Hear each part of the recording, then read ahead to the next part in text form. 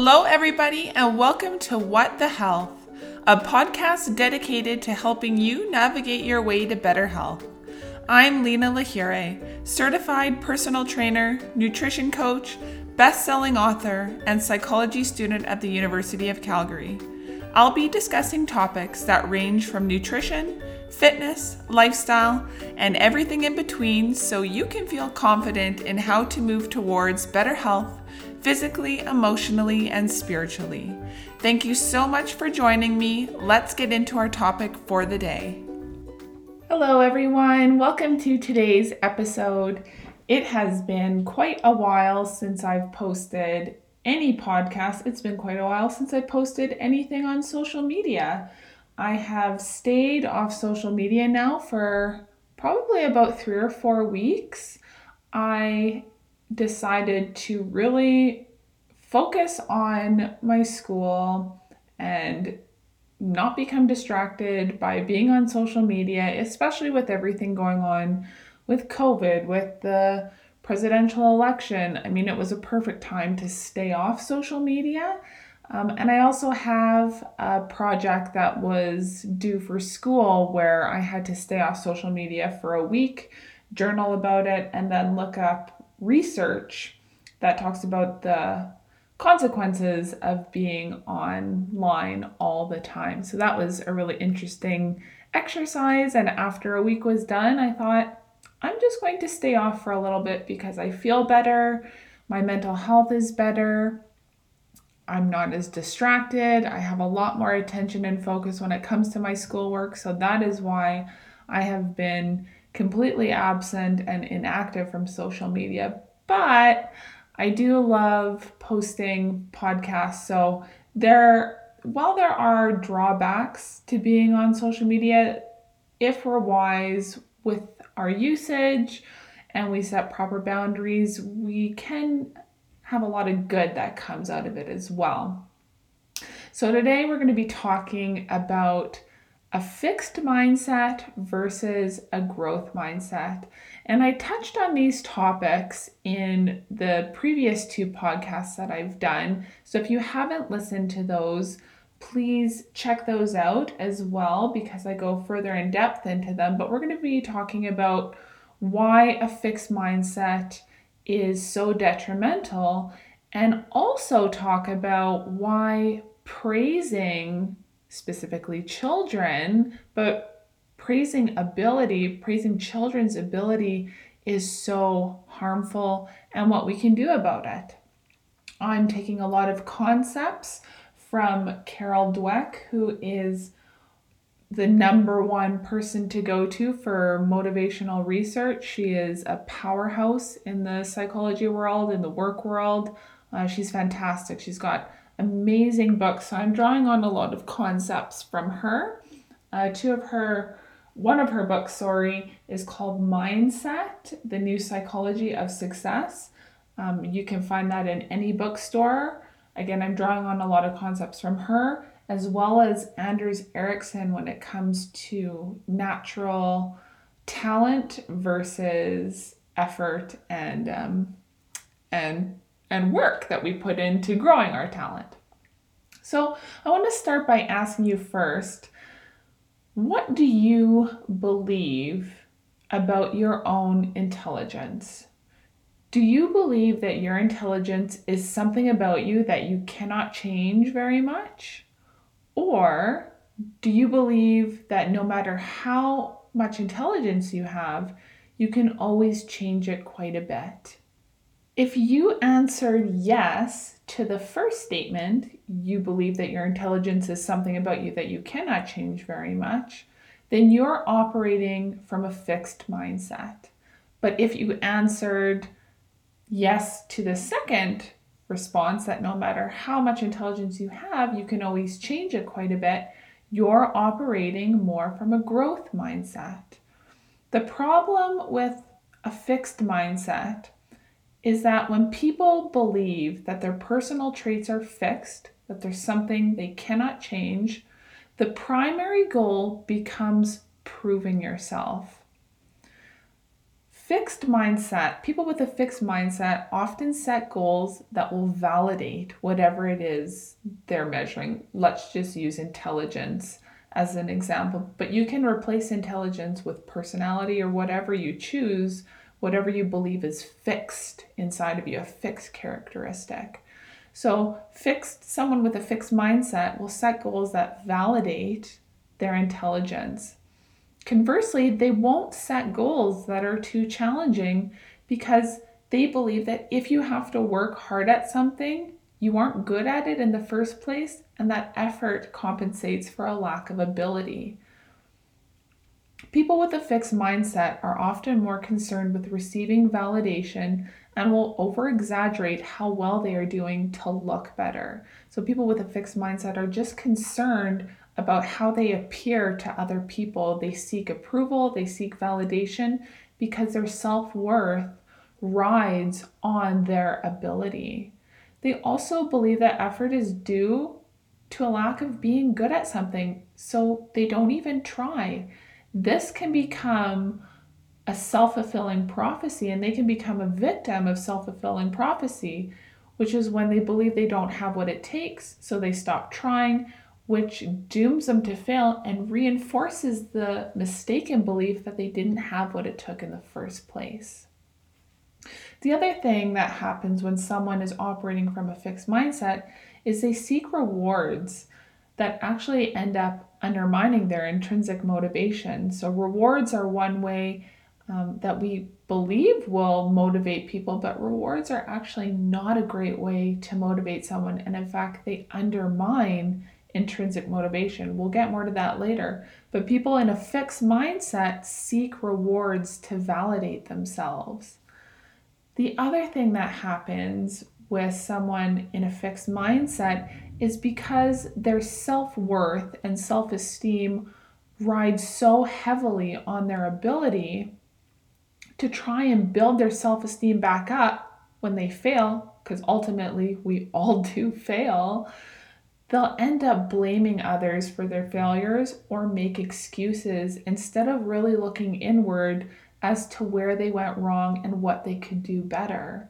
And that makes sense. If your whole self-concept of yourself and your worth rides on your ability, you're going to do everything that you possibly can to protect that. And lastly, they aren't as willing to learn because they expect their ability to carry them, which really doesn't make sense.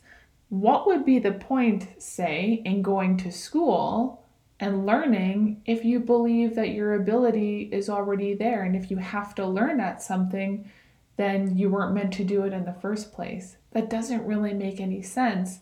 But to someone who has believed that their intelligence or their skill or ability or personality is something that's fixed, they don't seek to improve themselves because that improvement undermines how they feel. Conversely, on the other side, someone operating out of a growth mindset is someone who believes that their abilities can be grown no matter what. They can change, they can evolve, they can get better. Those in a fixed mindset just seek to be good, to be noticed. But those in a growth mindset seek to get better. One thing that happens, there are many positive things that happen when we're operating out of a growth mindset, is that people don't give up as quick when the going gets tough. They set the bar higher and don't see challenges as threatening, but as opportunities. Therefore, they're more willing to take risks. They're more realistic about how they're doing because they don't mind self-evaluation. People in a fixed mindset don't like to self-monitor. They don't like to look at where they're going wrong because, again, that would undermine their ability and how they see themselves. But those in a growth mindset are more realistic about what they're doing. They want to get better. They want to grow. It doesn't mean that failures don't hurt these people, but failures don't define them like they do with a fixed mindset. So how do we develop these mindsets? how do we change these mindsets? First and foremost, we need to believe that we actually can change these mindsets. And we know that we can because lots of studies, and I'm not going to go over all of them in detail. You can pick up the book. Carol Dweck goes through tons and tons of studies about changing one's mindset. Anders Ericsson goes over tons and tons of different examples of athletes and all sorts of people practicing their activities that get better. So my goal of this podcast is to teach you that we operate from one of these two mindsets and that we can change how we operate, but we need to know where they come from. Like most things and most mindsets that we have, they come from those who have taken care of us, mentors to us, our parents, teachers. These are the people that are instilling these different mindsets into us, and we carry these mindsets throughout our life, and they mold and they shape us and shape how we see ourselves and how we do things. I'm going to tell you a little bit about my own story with a fixed mindset changing into a growth mindset, because I didn't always believe that you could grow your abilities. Maybe I did to a certain extent, and don't get me wrong, we're always going to be a mixture of the two. It's not we're 100% fixed mindset in everything. We can have some fixed mindset ideas about certain areas, and then we can have a growth mindset ideas about other areas. So it's not just one or the other. But for me and for a lot of people, I was very much in the fixed mindset that math abilities and intelligence was something that you couldn't change. You just had it or you didn't. You had a mind for math or you did not. And this was instilled into me quite early. However, if I really look back, there was a bit of an antidote for what I was going to encounter later on in life. So I grew up with a grandfather who was a teacher. My dad left when I was 5, so my grandparents played a very big role in raising me. And my grandpa would get us to do these flippin' math equations, sheets and sheets of math equations, starting from adding and subtracting, then multiplying and dividing. And we would sit at the table and do these questions. And we weren't allowed to watch TV. We weren't allowed to do anything. We had to do our math equations because he believed that you could get better with practice. Now, I didn't know what he was doing at the time. I just know I hated it because I didn't want to do it. It wasn't fun. And learning isn't always fun, but that's beside the point. Anyways, when I got into elementary school, I was fine. I don't think I had any kind of issue with math. It wasn't until about grade 7 or 8 where my math ability really started to go down. And I wasn't at the same level as a lot of the other kids. It took me a little bit more time to figure out what was going on. I'm not really sure why. Maybe I didn't pay attention. Maybe there was lots of other factors going on in life. But the teachers took a note of it, and growing up in a small town, outside of a small town on an acreage, but going to a small town school, teachers are very focused on, it's probably not just a small town, it's probably lots of different teachers, really focused on students' natural abilities. And I, to them, did not have the natural ability for math. So what they decided to do, I think I was about 13 years old, grade 7, 8. They put me in a modified math class. So from grade 8 to grade 11, I was in a modified math class. So I didn't take math with the rest of the students. I would go to my own classroom, I'd have my own teacher, and I was learning math at a much slower rate. I didn't feel like putting in the effort. I felt like, what was the point? I'm not good at math anyways. And they treated me like I wasn't good at math. I think I was doing geometry, like basic geometry, by the time I was in grade 11, while all of my peers were doing algebra, I decided not to take grade 12 math because I don't know if it's still a thing, but in grade 12 you can decide whether you take math or not. It's mandatory up to grade 11, but I decided not to take math in grade 12 because I wasn't ever going to need it. It's not like I was ever going to go to university. I wasn't smart enough for that. I was probably just going to spend my life doing something where I wasn't academically challenged in that way. Why would I need math again? All right, so that's how I grew up believing that. And I carried that with me into my adult life. It shaped the career that I chose to go into after high school. I avoided anything where I would have to do any kind of upgrading for math because to me, I just didn't have a mathematical mind. That was until I wanted to take psychology. And one of the requirements is grade 12 math because there's statistics in psychology. And so you need to know how to do math. And this was such a huge deterrent for me because not only did I have to upgrade my grade 12 math, but I didn't know anything from grade 10 or 11 math because I had been in a modified math class since grade 8. So I didn't really know much about math at all. So I decided to face my fears. I'm very thankful I have a husband who believed in me and showed me that I can get better if I put effort in.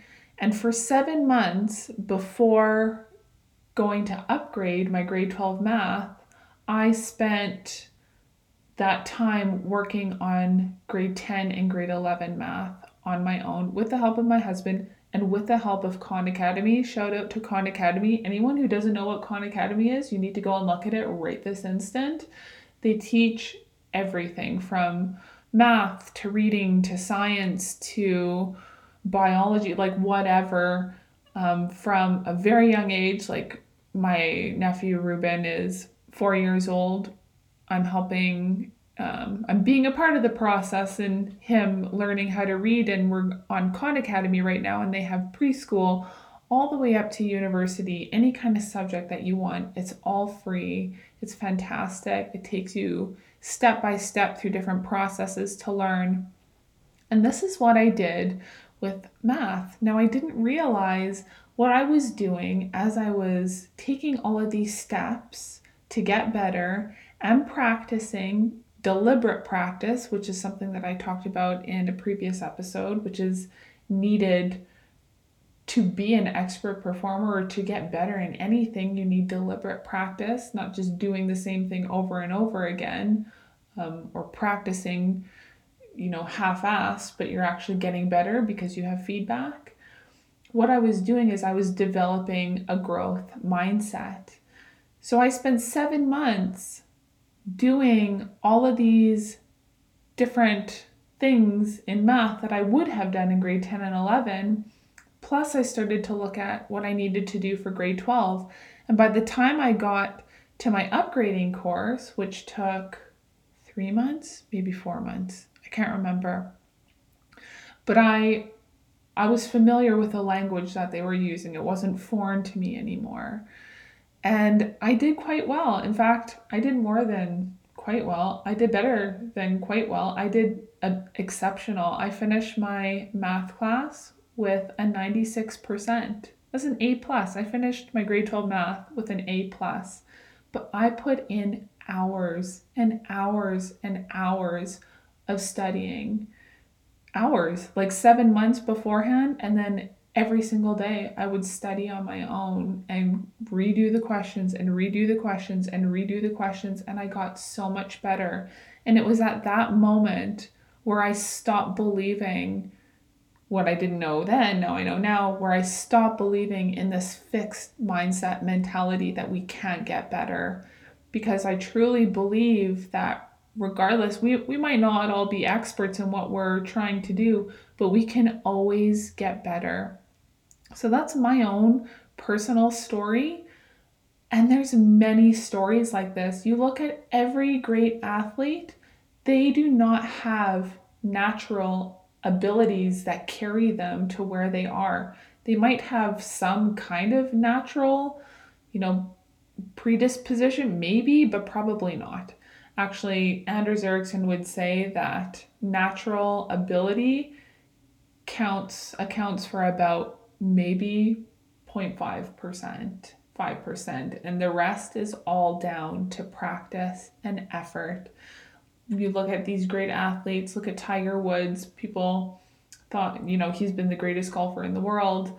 Well, Tiger's dad determined that he was going to be the greatest golfer in the world when he was born. And the environment that Tiger grew up in, he had been watching his dad play golf from 6 months old. So by the time he was 2 years old, he was putting, he was driving, he was in competitions. By the time he was 3, his parents moved heaven and earth for the greatest coaches and for him to be constantly in that environment. If you look at any great athlete, look at their background. Any expert performer, look at their background.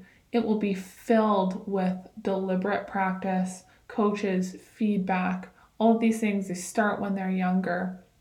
There's a lot to be said for the conclusion that natural ability, is it even real? Does it even exist? Or are we really just a product of the effort that we put in the environment that we grow up? Nature versus nurture, this is an age-old story. So another example, because math is such a big thing, and a lot of people really do believe that they're not good at math. And teachers have a lot to answer for in making children believe that they're either good or they're not by cultivating that fixed mindset or the growth mindset in them. There was a study done and it showed that teachers that had a fixed mindset had kids that were in a high ability group and a low ability group. And by the end of the year, they finished where they started. But teachers who had a growth mindset had kids in both groups, but at the end of the year, all kids were higher up. And this really goes to show that it's not just about the kids, but it's about the learning environment that they're in as well. It's so important. One person who has really tapped into this is creator of the JUMP math program, John Mighton. And he says almost every kid, and I mean virtually every kid, can learn math at a very high level to the point where they could do university level math courses. If you ask why that's not happening, it's because very early in school, many kids get the idea that they're not in the smart group, especially in math. We kind of force a choice on them to decide that either they're dumb or that math is dumb. And that really resonates with me. I mean, the teachers decided from early on that I was not in the regular math group. They decided I was in the modified math group and I took that on, and it wasn't true. Had I actually just had proper math teaching, and a lot of teachers don't teach math properly, they don't teach it in incremental steps like this JUMP program does, like Khan Academy does. They're not using these micro steps. They're actually taking what would be 7 steps and making it into 1 and wondering why people are falling off. And Carol Dweck notices this in her book. The research looks at when students start to drop off at math, and it's between grades 7 and 8 because that's when it starts to get more in depth and more abstract, and there needs to be smaller steps that the kids take in order to gain that level of mastery, but it's not there. Hopefully I'm sure there's lots of schools that use a growth mindset approach that are using the JUMP math program, for example, but not in the school that I grew up in. So we get these ideas and these mindsets from the people that educate us, from our parents, and it's very important as teachers and parents to be aware of how we're instilling these mindsets into children, which will carry over into our adult life. This is where I'm going to move on to praising ability and why praising a child's ability is so detrimental. And all of this research is coming, like I said, from Carol Dweck, who is the main motivational researcher out there. And it's been extremely impactful for me to come across this research. I don't have any children myself yet, but when we do have children, this is something that is going to be deeply, deeply entrenched into their mind, that their ability is not what's going to carry them in life. And it's really interesting because my sister and I were talking, and she's got 2 kids, and she's been listening to child psychologists talk about these same concepts, and it's something that they're starting to instill into Ruben. He's 4 years old. And it's amazing how early they pick these mindsets up. And I'll give you examples as we go through this, but how we can change them and how we have the power to encourage children to take risks and challenges and see failures and setbacks as opportunities. So, how do you know if you're praising your child's ability? And what are the outcomes of that? So if you say something like, "You're so smart," or "You have a natural talent for this," or "You didn't even try hard and you got an A," they all sound good, like saying, "Oh, you're so smart." But what kids are really hearing is, if I fail, it must be because I'm not smart. Or if you say, "You really have a natural talent for this," what they're really hearing is, if I'm not good at this right off the bat, why bother trying? I don't have a natural talent for it, so what's the use? So Dweck has done numerous studies of the effects of praising children and conclude that praising a child's intelligence harms their motivation and harms their performance. Praising kids for their talent makes them feel better, but only temporarily. Because the minute they hit a bump in the road, their confidence goes out the window and their motivation decreases exponentially. And that makes sense if you think about it. If you're saying to a kid, "Oh, you're so smart, you're so smart, you're just so naturally talented, look at how good you are," what happens when they do fail? Or what happens when they don't get something right away? They're immediately going to give up. When they hit that bump in the road, they're going to give up because they've relied on the fact that they're naturally talented or they're already smart. This carries over into life. This carries over into our work, into our relationships, into every area. This matters. So kids who are praised for their ability are reluctant to take on challenges because they don't want to look or feel like failures. They see performance as a reflection of their character, and their self-worth hangs on tightly to this. Dweck says the worst thing parents can do is praise their children for their ability. That's one of the worst things you can do as a parent, is to continue to praise your child for their ability. What you're really doing is setting them up for failure down the road. You're setting them up to be less resilient. You're setting them up to be less cognitively flexible, less creative, less spontaneous, less likely to pursue challenges, less likely to take risks. And you're undermining their intrinsic motivation. So she would say, stay away from the type of praise that judges their intelligence or talent, or praise that implies that you're proud of them for their intelligence or talent and not for the hard work that they've put in.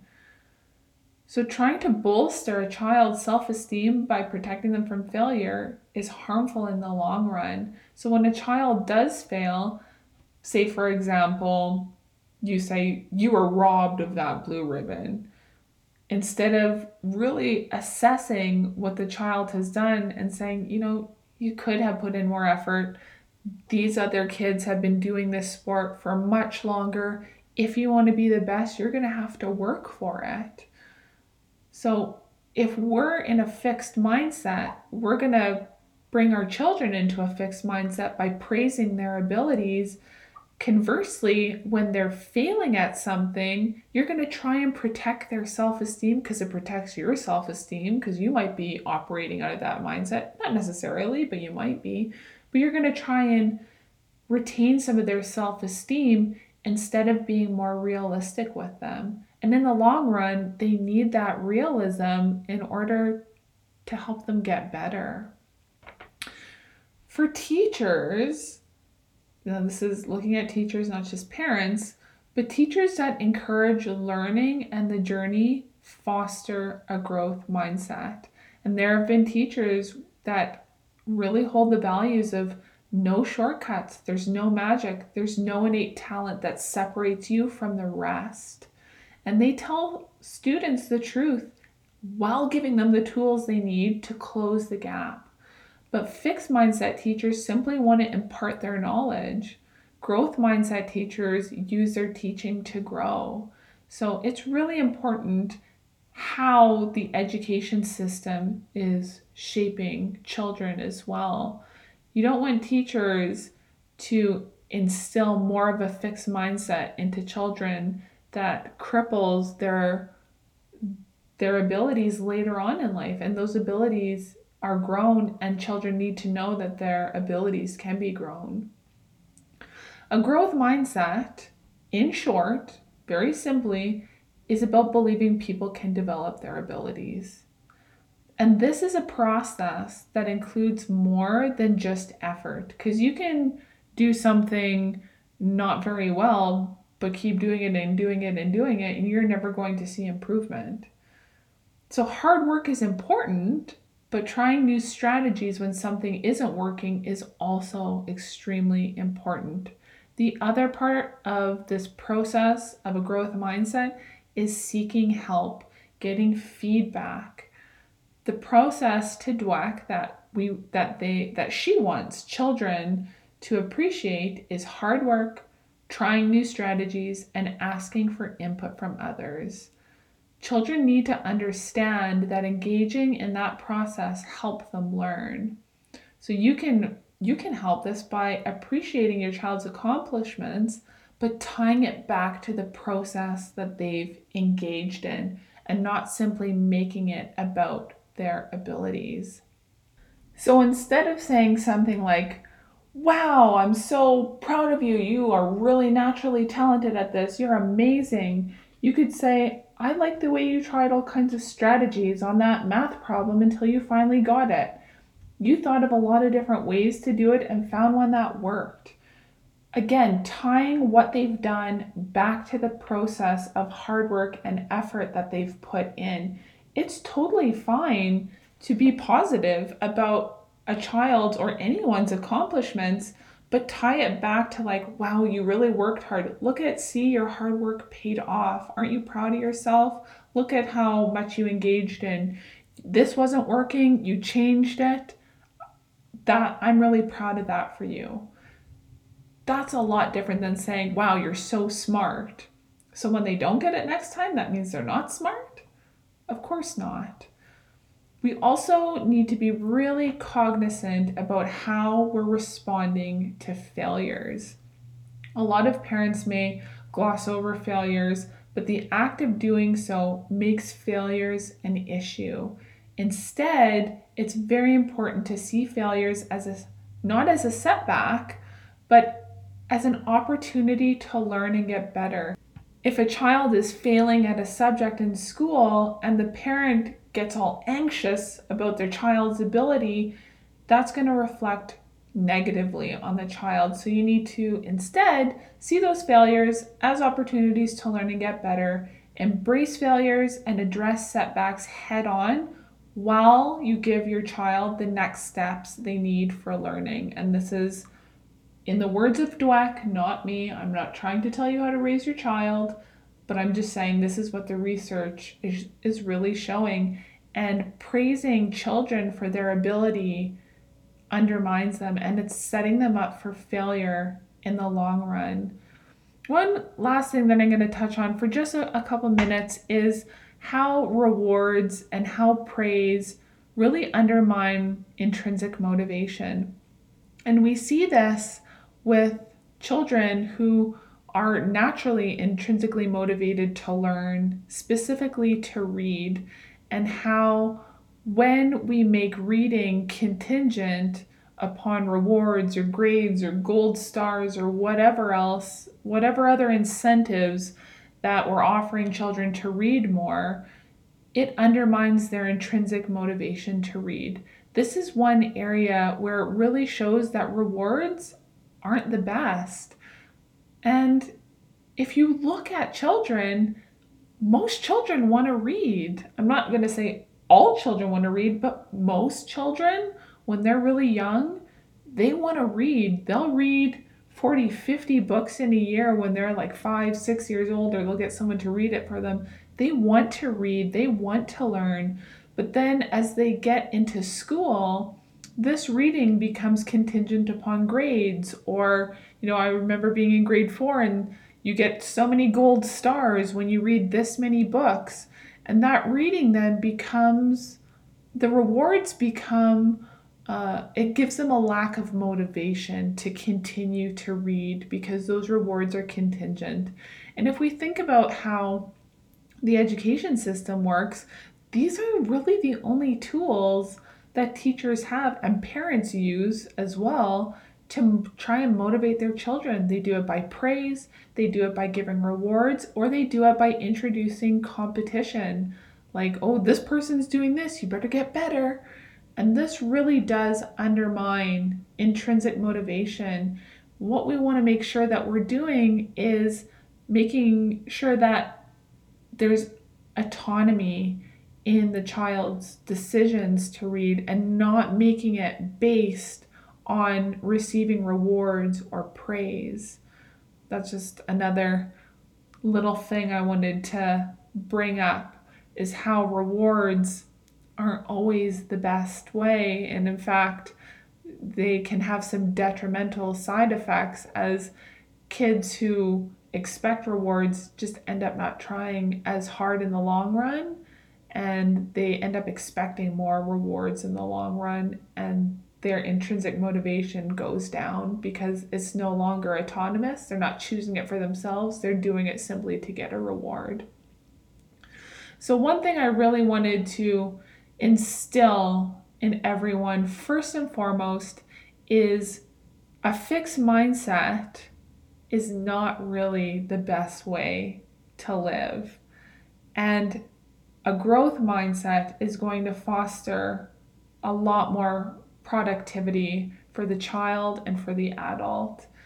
We don't have to stay in a fixed mindset. We can adopt a growth mindset, but we actually need to believe that our abilities can be grown, and they can. So if you're a person that lives in a fixed mindset, I would seriously do your research on it. I would look up people like Carol Dweck and Anders Ericsson and dig into the research that shows how detrimental living in a fixed mindset can be, and all of the positive outcomes that take place when we operate from a growth mindset. So that was first and foremost. And then secondly, how praising ability fosters a fixed mindset, but by praising effort and tying achievement to the process that we go through in order to get the success or attain the goals that we have, is much more beneficial because it fosters a growth mindset. So be careful as parents and teachers and anyone when you're praising someone for their ability, because that is fostering more of that fixed mindset, which is going to have negative consequences. All right. Well, that is it for me. Thank you guys so much. I look forward to our next episode together. Bye-bye.